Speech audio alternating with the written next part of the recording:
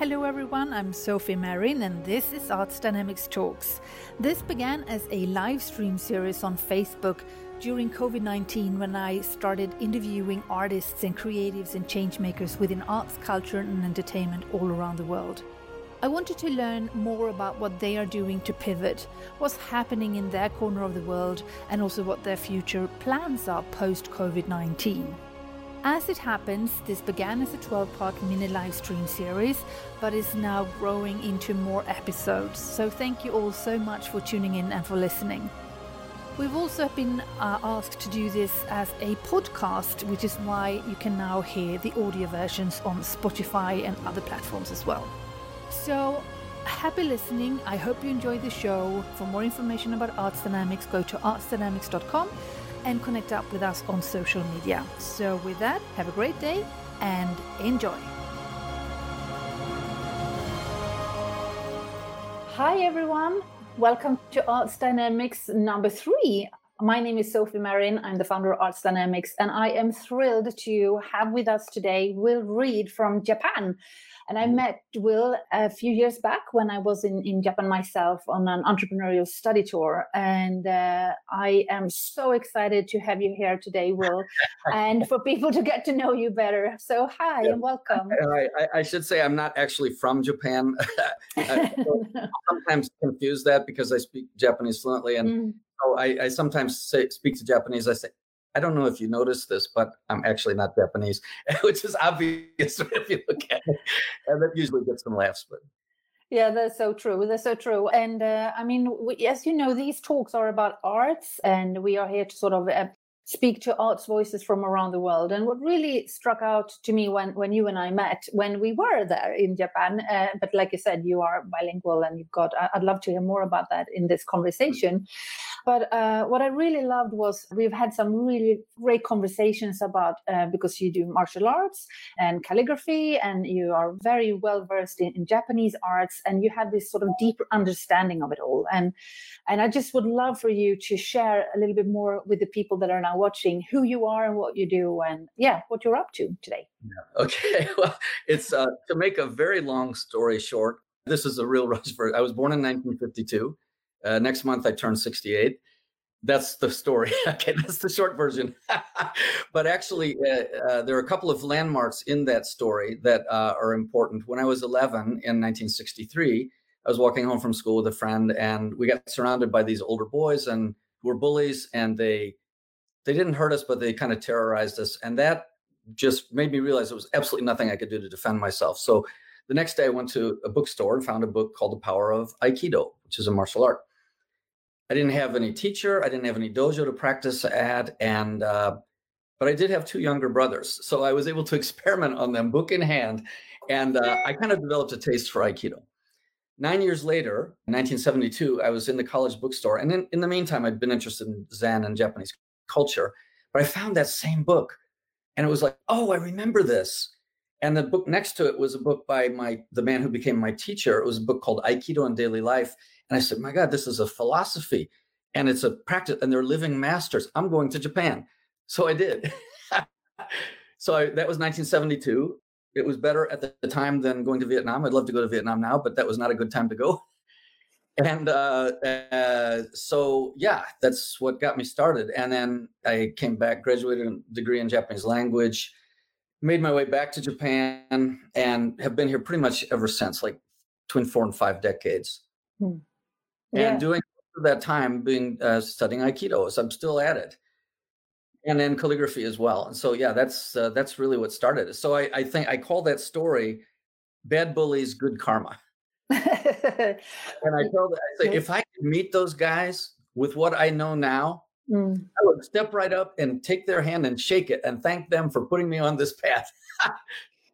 Yeah. And then afterwards, I would throw them. But as to what you did to me back in 1963, take that. But it's really strange how things work out that way. Yeah, it's really strange. And for those who don't know me or also know my background, I've always been drawn to martial arts and to sort of the deeper teachings of martial arts ever since I was at a very young age. So for me to go to China and to Japan on that study tour, and they're meeting with you, and you gave us a whole day, and really, I mean, obviously, it's just sort of a snapshot of obviously there's so much more, but the teachings that you gave us that day, and you also taught us how to do calligraphy and sort of the deeper meaning of samurai and the Japanese culture. It was extraordinary, I have to say. It meant so much. And like I said, I'm really pleased that you are here today also to share also because of your background and your expertise, and also knowing different cultures, and now knowing a lot about this culture. But also I'd love to hear your take also on what's happening in the world right now, and how that sort of links in with what you are doing. And yeah. Well, can I start with my take on the Japanese arts? Or yes, they have a please. peculiar approach, and it's different from the Western arts in some ways, but I think fundamentally it's the way the Western arts used to be, because you learn a lot by imitation and making copies from master copies. And so I think modern people are a bit impatient with that. They don't want to learn representational drawing. I think in some art schools, they don't even teach it anymore. Everybody wants to be instantly Picasso without realizing that Picasso himself was a master at representational drawing. He just chose not to do it. There's a difference between not doing it because you can't do it and trying something creative, and choosing to do something creative even though you can do it. There's just I think it's discipline. And also a repertoire of master models, master copies. And this is exactly the way the Japanese arts are passed down. But I think that traditionally in the West, it was that way too. There's a great quote by Samuel Johnson, who was a British wit, philosopher, theologian. He wrote a lot of things in those days, but he lived in the 1700s. These great, clever quotes. And because he was a writer, this young man brought him a sample of his work for his review. So, Mr. Johnson, Dr. Johnson, can you please review my work? So he looked it over and he said, your writing is both original and good. Pleased to hear this. So the problem is the part that's good is not original, and the part that's original is not good. He just tried it. But I think isn't that great? I mean, and all his quotes are like that, just beautifully, so witty.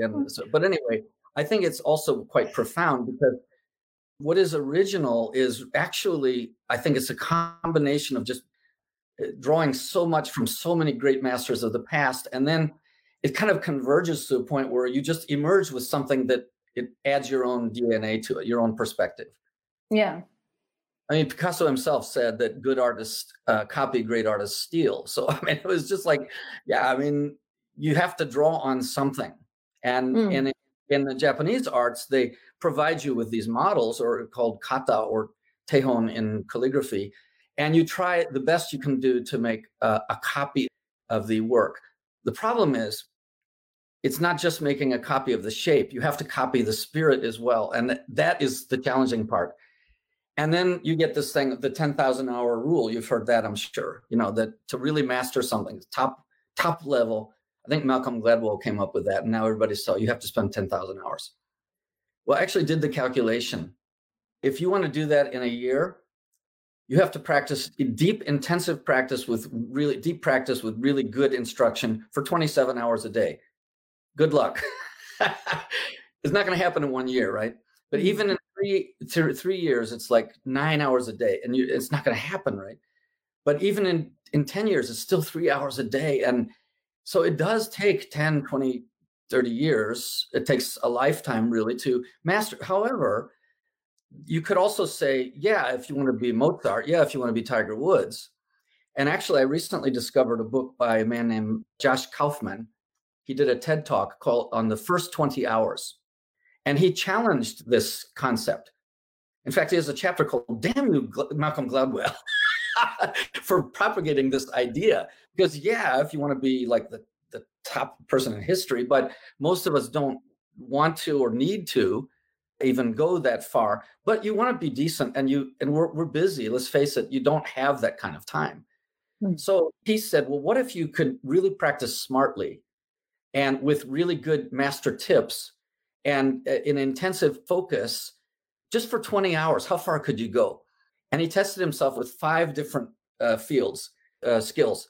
One was the Chinese game of Go, which is the surrounding territory with stones, very challenging. And he played against computer. He got to a pretty decent level with 20 hours of practice and some master tips. So the game of Go, he taught himself how to play some songs on the ukulele. Not bad. Taught himself a yoga routine and actually made some good progress with it. And he taught himself programming to the point where he could actually program a web page using computer code. Not bad. But the one that impressed me the most was he taught himself how to windsurf. He was actually windsurfing without, that is so hard. I mean, I tried. I was like, whoa, you're fighting the wind. It's really hard to even stand on the thing, much less keep the sailboard up. But he did this. He wrote about it. So it was literally about a month of observing himself in these things. And he came out with this thing called the first 20 hours. And one of the things was that you have to have really master tips from people who've mastered it and really focus your practice intelligently and stay disciplined, stay focused, and benchmark yourself and measure the before after. So he wrote this book. I said, that is really cool. I want to test that. So I teach at the College of International College of Liberal Arts near Mount Fuji. So what a great place to experiment, because I got students and in all these things like Aikido and calligraphy and Namba is art of physical finesse and Aikido and career design. That's what I teach. But I said, I'm going to test this out on my college students because you have 15 weeks in a semester. You meet twice a week for about an hour and 15 minutes, but with cleanup and, it just always you have basically about 30 hours. And then some of the courses are even shorter. It's about 20 hours. I said, perfect. I'm just going to try that. And Sophie, I really was so proud of them. I just distilled the most that I could. I said, how do you hold the brush? I just described what I did and the stuff that took me 40, 50 years to learn. But I never really thought about writing it down. Well, I had in some versions, but I just put it down in bullet points. And then I would demonstrate it. And I said, keep this in mind. Don't let your mind be distracted.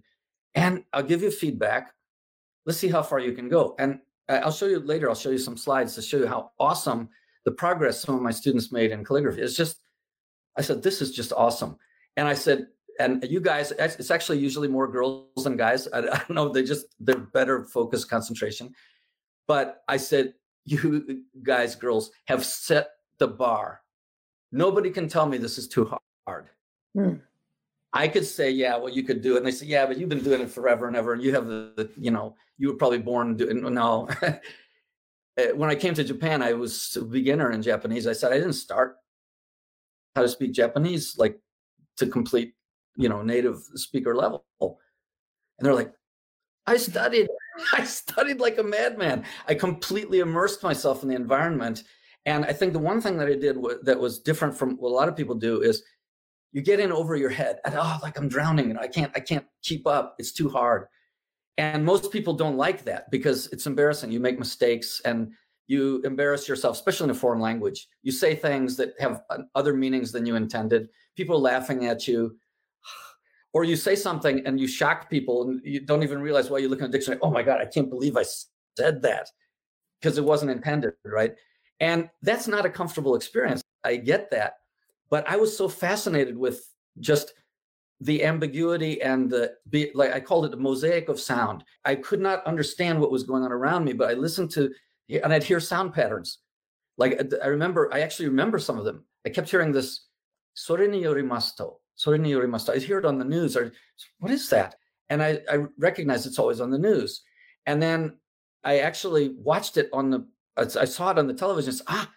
They're referring to a research report or something. And then I looked it up and it says, according to, and now I got the phrase, right? And then it's like when you know something, suddenly you hear it all the time. And then you don't hear it anymore because it's just absorbed. But that learning process just got me on fire. And I think I was so lucky to actually come to Japan at the age of 20 because it's so easy to say, I'm an adult now, I know what I'm doing, and you can get hardened in your attitudes. The hardening of the arteries is bad, but hardening of the attitudes is also very bad. And I see it, around 1920s, you can see some students just starting to get arrogant I think it's about ego. They don't want to be embarrassed. They don't want to show in front of their friends that, you can't do that. You idiot. I mean, that starts even earlier in grade school. You get to the point, though, where that doesn't matter so much as the benefits of the learning. And you actually can laugh at those things. You can tell those stories, the mistakes you made. And then people kind of, oh, yeah, great, let's laugh about it. And so that got me into this process of continual learning, lifelong learning, and I never stopped. And I remember I was doing Aikido for 10 years, and my father asked me, haven't you graduated from that Aikido yet? It hadn't even occurred to me that you would graduate, because Do means way or path, and all the Japanese arts end with Do. Aikido, Sado, the tea ceremony, Iaido, the art of drawing the sword.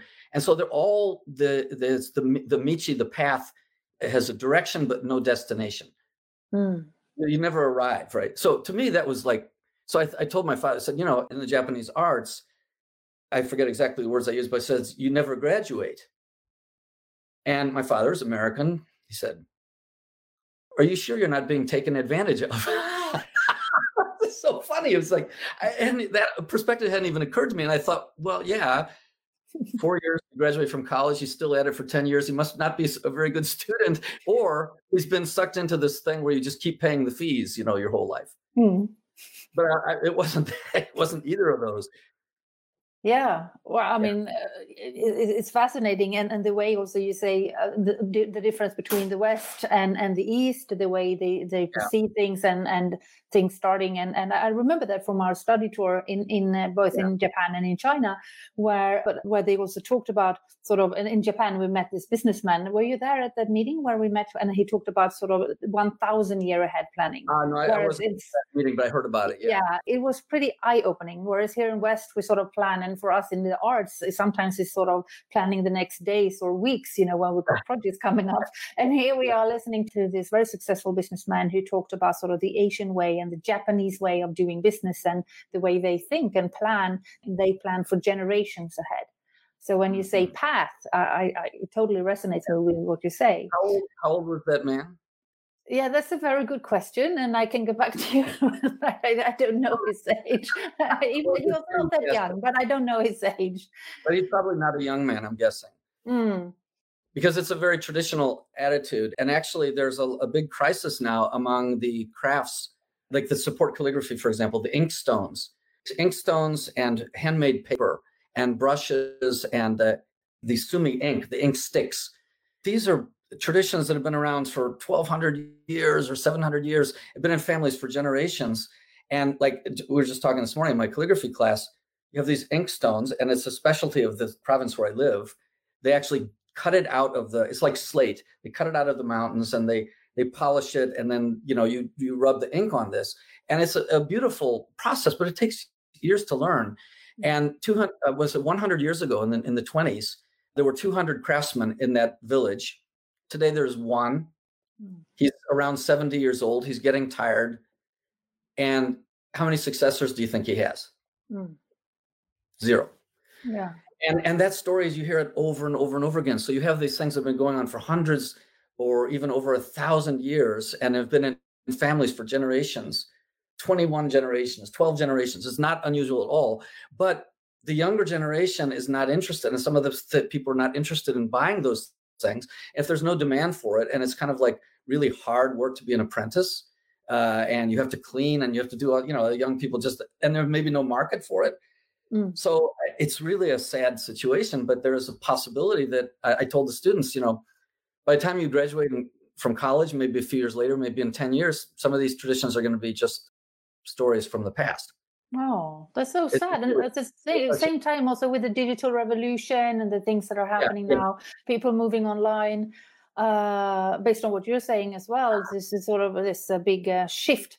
But is there any way where the new digital tools and strategies that are out there can support the traditions? That is actually what I was about to say. You read my mind. Perfect. It's not just the fault of the young people, obviously, because you can't blame them. They don't, you just sit in the mountain and grind stone all day, and you can't talk to anybody, and you have to clean the toilets too, and then they're going to pay you like slave wages. I get that. But at the same time, the older craftsmen are so into it, they can't really even talk about. They can actually, if you can draw them out. they tell wonderful stories. I watched a thing the other day on how they make ink sticks, and this guy, this was a family, it's been in his family for 5 generations, and his son was actually joined a big company, he was going to be a businessman, and then his son read that the ink stick industry was dying out, and he realized, hey, my father's in that business, my grandfather, my great-grandfather, maybe I should consider that. So he went back, and so now at least his son is doing it, but their major competitor went out, so they're the only one left. And so what's going to happen to him? But the NHK did this wonderful documentary, and they interviewed him. And I guess if you can draw these craftsmen and artists out, they have such a story to tell. And his story was, because ink is black, right? Ink is black. I mean, it's maybe some shades of black. He has produced more than 200 shades of black. And we're not talking 50 shades of gray here. This is the subtle, and typically even Sumi ink is sold in 5 shades of black. And they all look black on the surface, but depending on how thinly this ink is spread and how the light hits it, they might have a tinge of purple or tinge of sort of gold or red or yellow. And they would actually be sold that way. And so there are at least those tints, 5 shades of black, but he's produced over 200. And he was they showed him looking up the sky, and he says, I'm in search of the ultimate black all my entire life. He's 55 years old. He's been doing this whole life. So I've been in search of the ultimate black. And the question was, where are you going to find it? And he says, I've already found it. I just haven't been able to produce it. Are you curious to know where he found it? Yeah. It was on the wing of the raven, sometimes known as a crow, but the crow doesn't have a very good image, so we'll call it a raven. Especially, he said, when it's wet after the rain and the light hits it and you can see rainbow colors. And then when it dries, it's this matte black surface. He's so poetic, It's like, that's what we need. We need people to get their stories out. And actually, Sophie, that reminds me of another thing. I just recently did an article on the ninja. Ninja is so popular, right? I have a friend who works at Google, and I asked him, what is the most searched term about Japanese culture in the world? He has access to all the back end information. What do you think it is? Well, you said it, ninja. Exactly. Good guess. It might be because I have this next to me. You're honor, in the spirit of this conversation. But there's like 10 times more searches for ninja than there are for samurai or budo, right? And so this was so interesting. So I thought, then I was asked to write an article about it, and I thought, okay, and they gave me 1 page, so I don't have a lot of space to say it. So I thought, what can I? And the question they asked me is, what is it about ninja that appeals to foreign people? My first response was, are you sure you're asking the right person? I'm not sure I have that perspective anymore, but I can remember. I mean, I spent some time overseas. But so I thought, okay, there's probably 3 layers to the population that's interested in ninja. The largest layer, the thickest layer by far in terms of numbers of people, I would call the dreamers. They're the ones that are interested in cool Japan culture, anime, the fantasy Naruto, the putting the palm on your palm and just spinning out like shooting stars like this. And they play all the video games, and there's a huge market for that.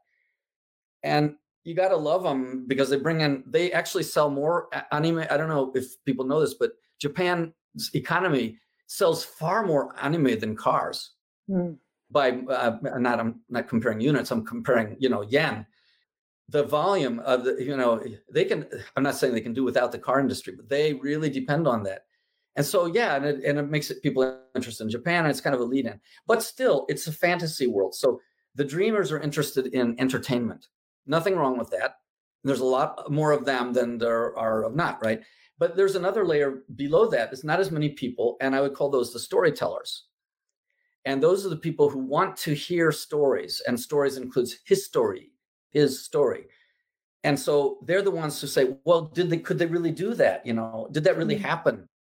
And then they start to learn about it. It says, well, did you know, for example, the word ninja do you know when the word ninja was first used?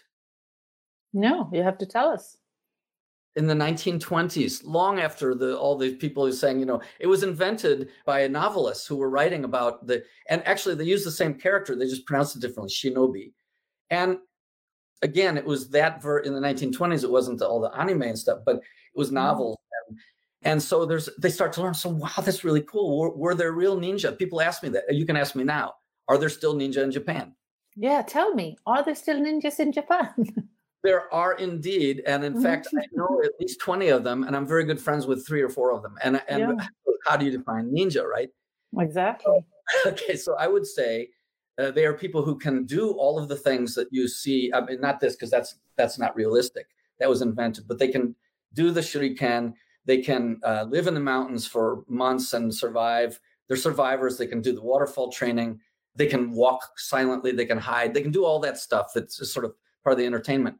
But they also have the ninja philosophy, but they're really practicing. In fact, I know one, and I asked him, I called him the other day, and he's like one of the top ninja performers in Japan. He like steals the show when he goes overseas, and he doesn't really like to go overseas, but everybody loves it. He's so good at it. And so I said, Ukita Sensei, what are you doing now? And he said, yeah, well, all our shows have been canceled. Oh, really? Well, sorry to hear this. No, I've been farming the field next. Like my neighbor had a field that was untilled. And so are you doing it for the exercise? No, I'm researching how the ancient or the Middle Age ninja would use farm weapons in various ways that could also be weapons, but also implements that would not be seen as suspicious. He never stops learning, right? And he stays fit. I thought that's so awesome, right? Yeah. So anyway, so there are the real ninja, and I know some of them, and now they are reaching out more and more to tell the story. And you can actually get a master's degree in ninja studies now at Mie University, which is really cool. That is pretty awesome. Yeah. Need to look into that for sure. Yeah, I think somebody realized there is huge business here, but it's not just about the entertainment. There's an academic side, and it's really more about information and survival, and it's actually quite relevant. And actually, if you look at the tenets of the ninja, according to the guy who created that master's degree program, I don't have them all in mind, but things like don't make enemies, make as many friends as possible, learn as many languages as possible, be good at imitating things, learn to blend in, learn how to cross over boundaries without standing out, because it's all what the ninja would do. And I said, that's liberal arts. I teach at the International College of Liberal Arts. That's what we're aiming for, right? Except maybe not the physical component. And I said, well, that's really cool. And I asked him about this. That sounds like liberal arts. Exactly. But I mean, I got off on a tangent there. But this, so all of these things, ninja, calligraphy, they all have great stories to tell. And there was this third level as well. You mentioned you had the 3. The third level is the practitioners, the people who really learn the survival techniques, and they learn how to do those skills. But for most of them, the only work they have is not as assassins, obviously, but as entertainment, But they have to play the skills, and they have to really be able to answer. So they're more in the tourist industry, and that's just like went poof with the corona. So, but those people, they're so active. They're just still at it, and they're finding ways to go online and appeal to the larger group, the dreamers. Yeah, get them interested in the stories. And the people of stories, including, I consider myself in that area. So writing articles, doing podcasts, sharing ninja culture. And actually I've been on, you had that ninja star you showed, Shuriken, right? And a friend of mine who's is a real ninja, he was invited to be on this NHK, which is like the BBC of Japan. And I got invited too. It's the second time I've been on the show. It's a live broadcast watched by most of the country.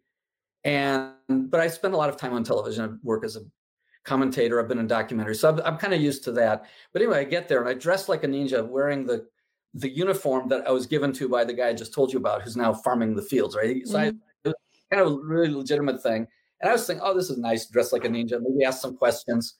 And they say, oh, Professor, what do you think? Oh, yeah. But there was no, they didn't tell me what was going to happen. So then, of course, they had the real ninja there. And he says, oh, can you show us how to throw this star? So he's standing like 20, 30 feet away, maybe 4 or 5 meters away from the target.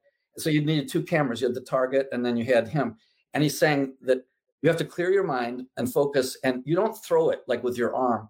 You release it. So your hand is like this, not like that. And It's kind of a little hard to visualize, but he said it's like cutting with a sword. Mm. And that's what shuri ken means. It's the ken is a sword for the back of the hand or the palm of the hand. So that image was in my mind, and I was standing there with the rest of them. And suddenly the announcer says, "Oh, wow, that was really cool. Maybe we could have some of our guests trying. William-san, oh, nobody told me this, So I'm like, that's the act I have to follow. I'd never done it before. I'd seen it a lot, but I certainly never practiced. But all I had was, I had to clear my head of, what if I make a mistake? What if I get embarrassed? What if I just, and obviously you can't back out of it. You have to do it, right? So I just stepped up to it, which is kind of a ninja thing to do. And I just had in my mind that one thing he said, it's just like cutting with a sword, which I had practice with. So I just, right in the target, right in the bullseye. And I was like, inside, I was like, oh my God, I can't believe that just happened, But, huge relief. And then they had the other people try it, and everybody threw it which way. One person hit the floor and it bounced, and everybody's relaxed. It's a sharp object, right? Yeah. But you get in these situations. So a few days later, I was in Kyoto for a totally different purpose. I got in a taxi, and the driver looked at me and says, "Weren't you on TV the other day?" I said, "Yes." So that's Oh, that's an amazing story. And what I love about it is also what you're basically sharing with us as well is you have this ancient tradition, even though the word ninja came, as you said, in 1920s. I didn't know that. But also we have this ancient wisdom and all these techniques. And now they are also sort of surviving and passing it on through storytelling, through stories, through performances, through entertainment. Yes. And I think often when we think about arts or culture, that we think of someone having to write a play or a musician performing, but it can be so, and it is so much more. And also passing on cultural traditions and also making sure that old knowledge is not forgotten. I think that's beautiful, as a beautiful way of understanding it. So thank you so much for sharing that. Well, so you're in Sweden, right? Yeah. I'm in near Mount Fuji here in Japan. Yeah. And we're talking and sharing with our guests, and I hope we can maybe get some questions later, but that's pretty awesome. And that hasn't been possible until quite recently. Yeah. And that technology, which is digital, right? And it's become so seamless. You don't have to know programming to use it. Yeah. And that if you can just connect with that, like Roger Hamilton, we both learned from with Wealth Dynamics, he says that, well, actually Society 5.0, which is a Japanese concept. Yeah. The economic organization, all these crusty old guys that came up with this concept, said that there's going to be a digital layer on everything. Well, I didn't really understand that. So it's starting to appear, and I'm starting to depend on it. And the first step to that was this Corona thing, where all of our classes had to be shifted online. So I'm teaching Aikido and calligraphy online. I mean, it would be very easy to say, "Oh, I'm sorry, this can't happen. Let's just postpone it." That would have been so easy to say. Yeah. But I didn't want to do that, and so now I'm giving feedback. I'm having students send me videos. Just today, and a student from India who sent me a video of her doing the 21 basic kata, the basic forms, with the counts. She, bless her heart, she's doing her best. But she's only been doing this for 5 weeks. Yeah. It's just a very short time, and maybe not. We've only actually introduced some of them recently. So I said, well, thank you so much. Her name is Tanya. I said, thank you so much, Tanya. Do you mind if I share your videos? Oh, please do. So we shared them, and then some of it was funny, and some of it was just like, let's give a real quick example. There was an exercise where you have to move your body. Say this is the spine. You move your body and then your arms, right? But say the body has to stay straight. But she was moving like this, and then the arms, and so it had no power. So you kept, and I could have told her that till I was blue in the face, and I did, and I have, and she just either didn't hear it or just didn't remember it. It didn't stick. But when I put that up there, it was a little bit embarrassing. It's like learning the language, right? But she gave me permission, and I told her what she did was doing well. I said, "It's just awesome that you actually stepped forward and let me share this." And I can guarantee you everybody is doing at least the same thing and probably 10 more things worse. So you're already doing 80% really well. But there's a few things that if you change, it's going to be awesome. Do you want to know what they are? Yes. So we did it. And in an hour's time, we covered all of them. And I swear, Sophie, she was just so changed. I think she got more learning that she's not going to forget in that 1 hour, thanks to video feedback on Zoom, than she could have gotten if she'd come to class every time. I tell her, and I come back again, and she's just, I told you last week, or sometimes when we're doing it in class for real, 12 people in the class, I work on this group and I go to each, I come back to the first one. I just told you a few minutes ago, they just didn't know how to absorb it. Now you have to be really focused and have to absorb. So I'm thankful. I mean, not thankful for all the tragedy, but it has forced us to find the way to continue and to continue to be creative and not be negative at all, and actually do what we might have wanted to do before, but we never would have until we had to.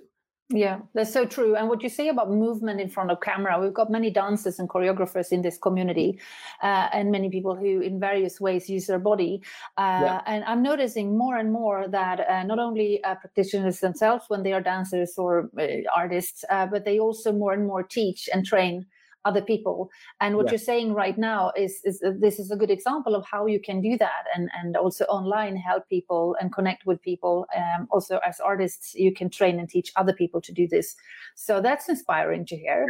Yeah. And the technology will step up when there's a market. Like there's this thing called Pivo, and then maybe there's different products, but you put your iPhone on this stand and it optically tracks your movement. So you can make really big movements and it's going to follow you. And you can take stop motion photography, get like bum, bum, bum, bum, bum, bum. You can show this. You can't do that with talking, No.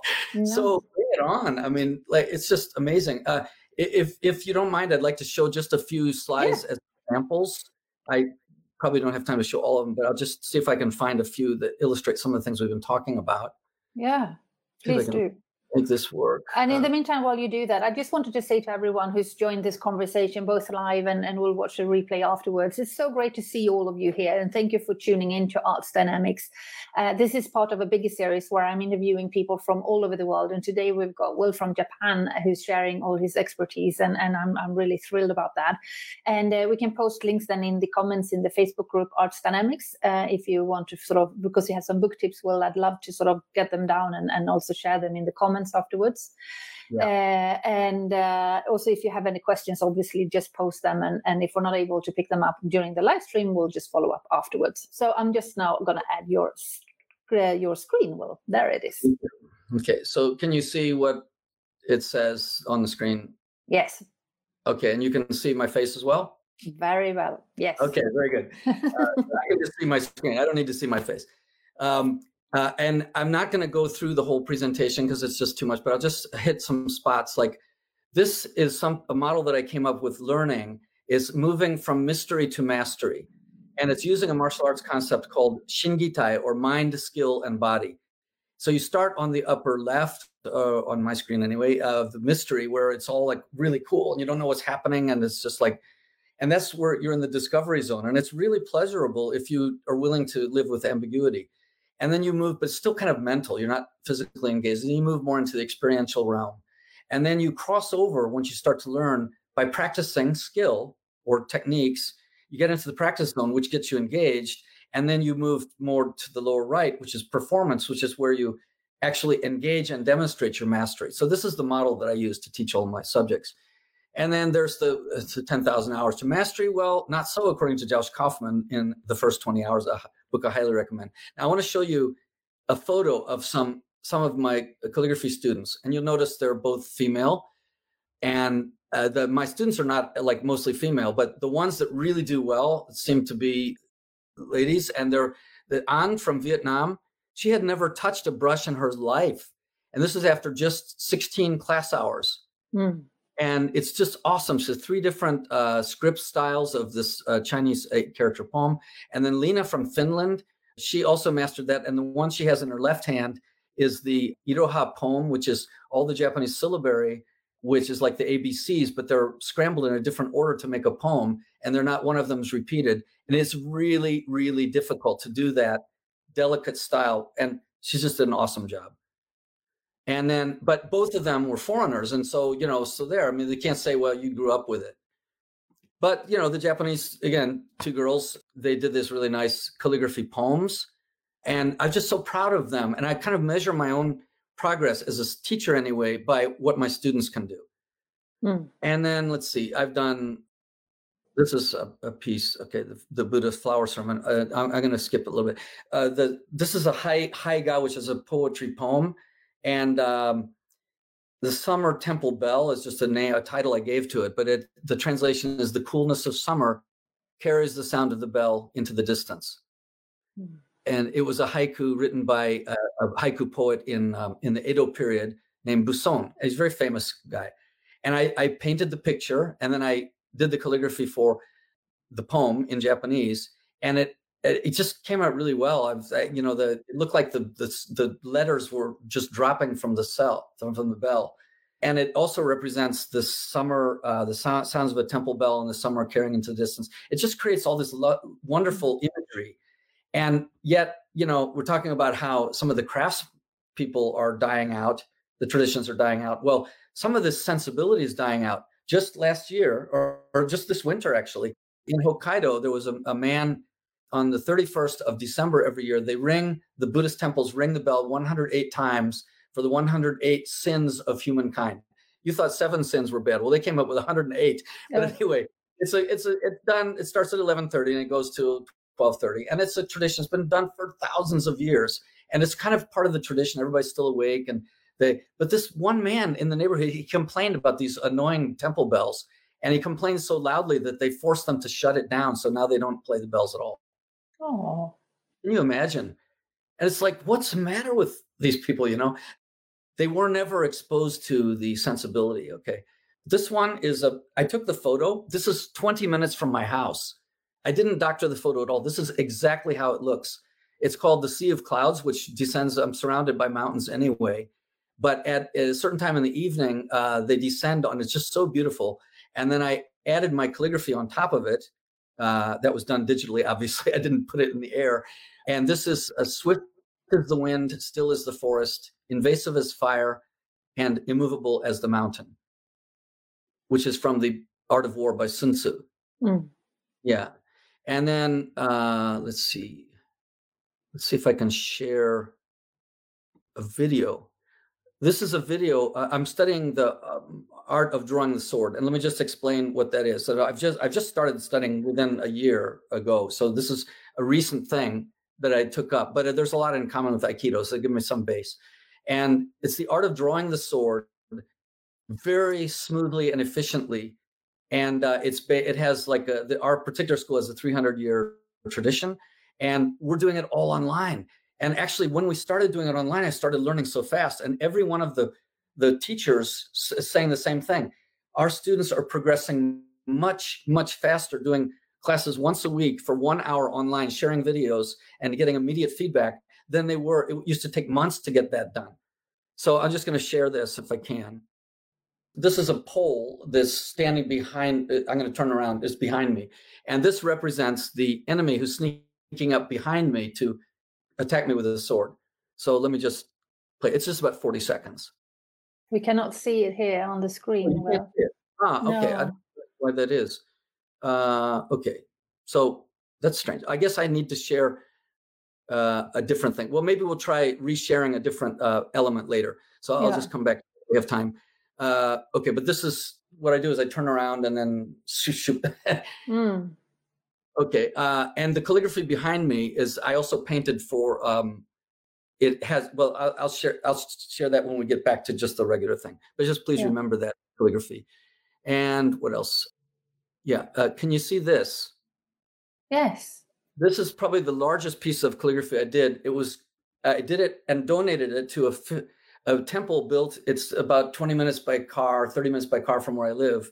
And this temple was built in the 1500s. It has really lots of history of the samurai at the time. And that's the head priest who's become a very good friend. He's a Zen master. And what it says is it's a Zen koan or proverb saying, have a cup of tea. And the story is there was this old master in China, and a brand new student came to the temple for the first time. And the master looked at him and said, have you been here before?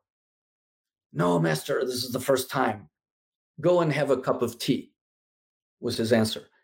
And then the master's student was watching this. And then shortly after, a person who comes like all the time came to the temple and came up to the master and he says, "Have you been here before?" "Oh, master, I'm here every month. I've been learning from you for years." "Go and have a cup of tea."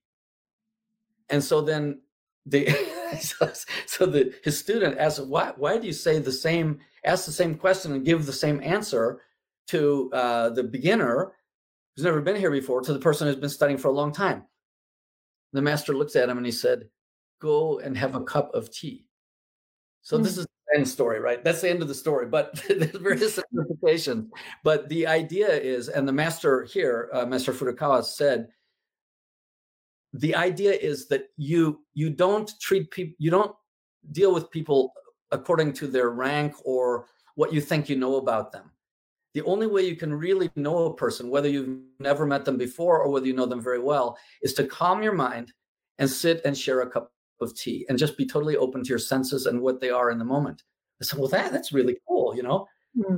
So I can get my head around that, you know? And then he asked me to paint this. It was the largest piece I've ever done with a huge brush. So it was like, you know, just giant, you know, brush. And I didn't have any chance to practice. This was the only chance that I did. It was just a one-shot go. So this was my answer to the question. Yeah. Turn it back, go and have a cup of tea. And he was so pleased with it that I decided to donate it to him. And we framed it, a really nice, expensive frame. And it's now on permanent display in this historic temple alongside, you know, works of ancient tea masters. And, you know, it's just such an honor to have done that. And then what else can I show you? And it is. And I just have to add to that, Will, thank you so much for sharing that story. We all know that right now the world is in turmoil.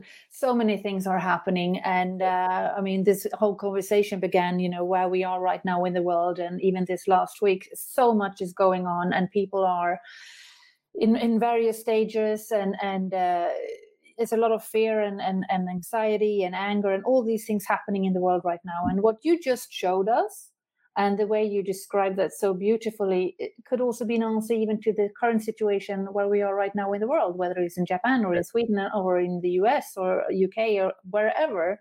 The whole idea of like you said, have a cup of tea, calm your mind, be open, embrace the other person without having... Yeah. So beautiful. Thank you so much for sharing that, Will. Well, you know, even with like... I was talking to my wife today about that very thing. Is how it's so easy when you've been with somebody for years, and it's so easy to just, you know, just react. Yeah. And so we got into the story. It was really interesting. It says the Buddhist sutras all begin with the same phrase. Yeah. Which is let's see. I know it in Japanese. I'm trying to find it in how to translate it into English. Okay. Nyoze gamon. Okay, there's 4 characters, and it means, thus I heard, or these ears heard. And then they say what the master said. And the Buddha, at the end of his life, had 500 close disciples. And all of the sutras that we know today, like the Heart Sutra, the Diamond Sutra, the ones that have been passed on over time, they agreed right after the Buddha died that they would not publish it unless all 500 of his disciples could say, yes, I heard that said. This is what I remember. This is what I want to write that he said, because the Buddha didn't write anything himself. Yeah. But he had to get agreement from 500 people. Yes, I heard him say that once. Yeah. Otherwise, they wouldn't publish it. Wow. So even so, how many years ago? That was 500 BC, right? BC, right?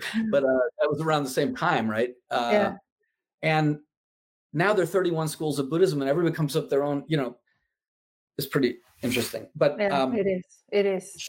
Show you this piece of calligraphy, which this is the character means sincerity.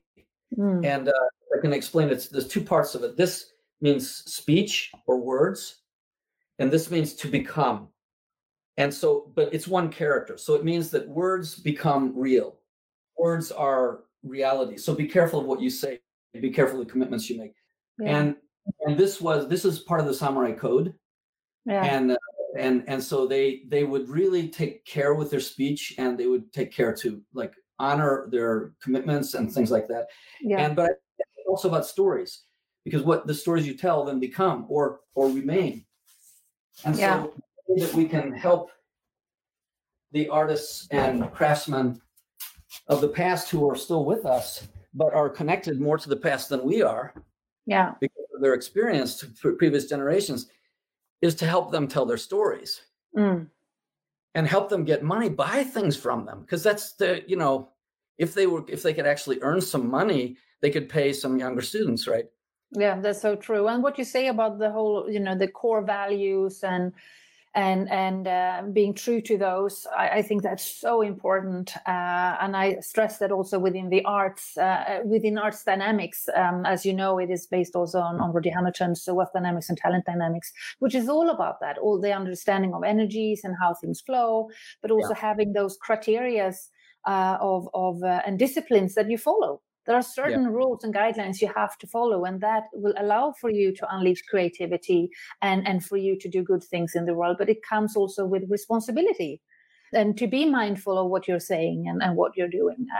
And I think if I could just say another word about Namba, because it's not a familiar term for most people, but I define it as the art of physical finesse, not fitness, but finesse. And I've been studying Namba now for a long time. I got interested in it because my Aikido sensei mentioned this is the way the samurai used to walk. And I said, so this Namba walking, that's so cool. And I started investigating, and I realized that the art of physical finesse is at the essence of all of the Japanese, not only martial arts and samurai arts, but even the craftsmen, even the way people would walk and run in the Edo period. So I really got into this, and I actually did a TEDx talk on it. It's called TEDx KG. If you search TEDx KG, and then my name or Namba, Nanba, it'll come up, and you'll see me speaking Japanese with English subtitles, which is real kick. You can follow it, but it's translated. But anyway, so Namba to me has a special connection for especially musicians, but also artists, and I've been experimenting with this myself. And the reason is that the man I learned Namba from, we're actually the same age, but he has taught at Toho Gakuen, which is Japan's leading conservatory of classical music. Osawa Seiji, the famous conductor, he was the first year graduate from that school. It has a really nice tradition. And the people that graduate from there go on to become, they usually go to Europe, or they join world-class orchestras, or they work in the classical music field. So Toho Gakuen School of Music is very well known. But anyway, my friend Yano Sensei has taught, he's just retired, but he's taught there, he was teaching physical education to the students. And the first thing he says is, you can't teach them any ball sports. Why? Because they can't injure their fingers. That would ruin their future career. Okay. And don't teach them anything strenuous. So what can I do? So it was like, can't do this. And it ended up like he could teach them swimming and running, maybe, So anyway, but he started to talk to the students. What are your problems? And a lot of them had stress anxieties related to performance, expectations, and also, you have to practice 10 to 12 hours a day to even compete with your fellow students. And then you got to perform in the concours, in front of, and then only one person wins, and maybe there's a few. So it's really, really hard. And some of them say, because they've been doing piano or violin or whatever since they were like 3, by the time they even knew what their name was, they were already doing it because their mother wanted them to do it. Their parents wanted them to do it. And some of them has serious self-doubts about, should I really be doing this? My daughter actually went there for a year, and she decided this, because she'd been doing piano a long time, and she decided, sorry, this is, she still plays piano, does it beautifully, but she just decided that was not the path she wanted. So it's good for you, I don't have to pay the tuition now. But I respected her decision. But then I learned a lot about musicians and their troubles. And I even met some professional musicians, like first violin of the top orchestra in Japan. He'd been practicing violin since he was 5. He was 55 at the time. He had injured his body so much just from the violin, or the way he practiced, or the way he failed to tune his body. He could play at the first violin. He was the first violin for the top orchestra. He could do that, but he couldn't drive a car. He couldn't belt tie his own belt buckle. He couldn't use a knife and fork. Yeah. He had become a slave of the instrument. That's just not, there's got to be a way, because eventually he won't even be able to play. I mean, he's just ruined his body. So I thought, how does Namba apply to that? So self-tuning to protect yourself from over-practice. Tune your body first, practice, and then you're going to get in a certain mode from playing, which is all right, but you got to get back to your neutral mode. So self-tuning, you can use Namba for that. And then accelerated mastery, the 20-hour principle. I mean, you're not going to master your craft in 20 hours, but you might have to master a performance piece that's coming up like next Tuesday, right? Or there's a deadline, right? And the pressure of that. So if you can just really focus on how to practice and rehearse and get there. And then the third thing was how you improve your rehearsal time so that when you go on the stage, you can be just totally present and physically present and mentally present and just deal with the moment, and everything's there with you. And I do this with calligraphy. I paint in front of the camera. I paint television, and I've learned how to do that. But it's not me. Well, what if I make a mistake? It's not about that. It's everybody. Please watch. Everybody come in. I need your energy. Yeah. And I have to say, Will, I'm so happy that you are now moving also your expertise more online. And for those of you, you're being very humble about this, but just know that Will is a top expert in these fields that you're just mentioning. And the fact that you now have an online course coming out, teaching Namba. Exactly. Link. It's called Namba Dynamics, the Japanese art of physical finesse. It's a 20-lesson online course that's completely you can do it yourself. But also I've started a Facebook group, and I will do monthly Facebook Lives where I can interact with people who have specific questions. Yeah. I can also do one-on-one coaching. If somebody wants to, I've got a performance coming up, how can I apply Namba for this? I just work with people but at the same time, you have to be able to do it at your own pace.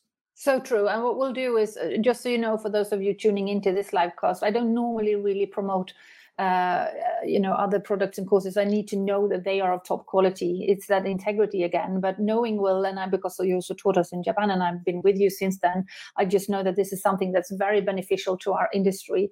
So I'm very happy that you're doing this, and I look forward to seeing the results. And we would definitely share the link in our community. Well, and TEDxKG, look for TEDxKG Namba, and you can watch that and get an idea of what it looks like and how it applies. Because I've used some examples from musicians, and sports as well from that. It's been also used by Olympic athletes. Takahashi Naoko, who won the Sydney Olympics in 2000. Very powerful. Yeah, very, very powerful. And now we're sort of getting closer to wrap things up. And before we sort of end this session, I could sit here for hours and just listen and learn from you. But I just wanted to ask you, Will, finally, before we sort of break up for this particular one, first of all, say thank you again for being here with us and sharing these stories with us. Sort of what's your next step now? You've got the course coming up, you've got your website, Samurai Walk. I know you've got a newsletter because I just signed up to it. Yes. But what are your plans moving forward? Okay. From where you are right now? Just a brief version. Yes. Very briefly. I'm going to move all of my content that I can online, but I'm going to supplement it with as full as possible an interactive presence online. Yeah. And then once I've got that running and I know that it's working, then when it's easier to travel and easier to meet people, I'm here, Yeah. So, but that's the easy part. It's going to be easier to go back to the way things were. But the hard part was setting it up online and still making it viable. Yeah. But the technology has just improved so much. I couldn't believe how it was challenging, but you learn the new technology like a ninja. You got to just keep learning. Yeah. Right? With that focus and flow. That's really awesome. Well, with that, have I forgotten to ask you anything you would like to share? One of the next course I'm working on is going to be called Legendary Ikigai Storytelling. So it's how you tell stories about your passion, purpose, and talents and business. Just how you talk about your craft. Because it's the storytelling and how you draw other people about that. Because I do a lot of television work. How you draw them out. And just let's get the storytelling going because that connects the layers. Yeah, fantastic. Sign me up already. I'd love to find out more about Well, with that, I again just want to say thank you to everyone who's tuned in to this live stream session and might watch the replay. If you want to find out more about Arts Dynamics, which is behind sort of Arts Dynamics Talks, go to artsdynamics.com.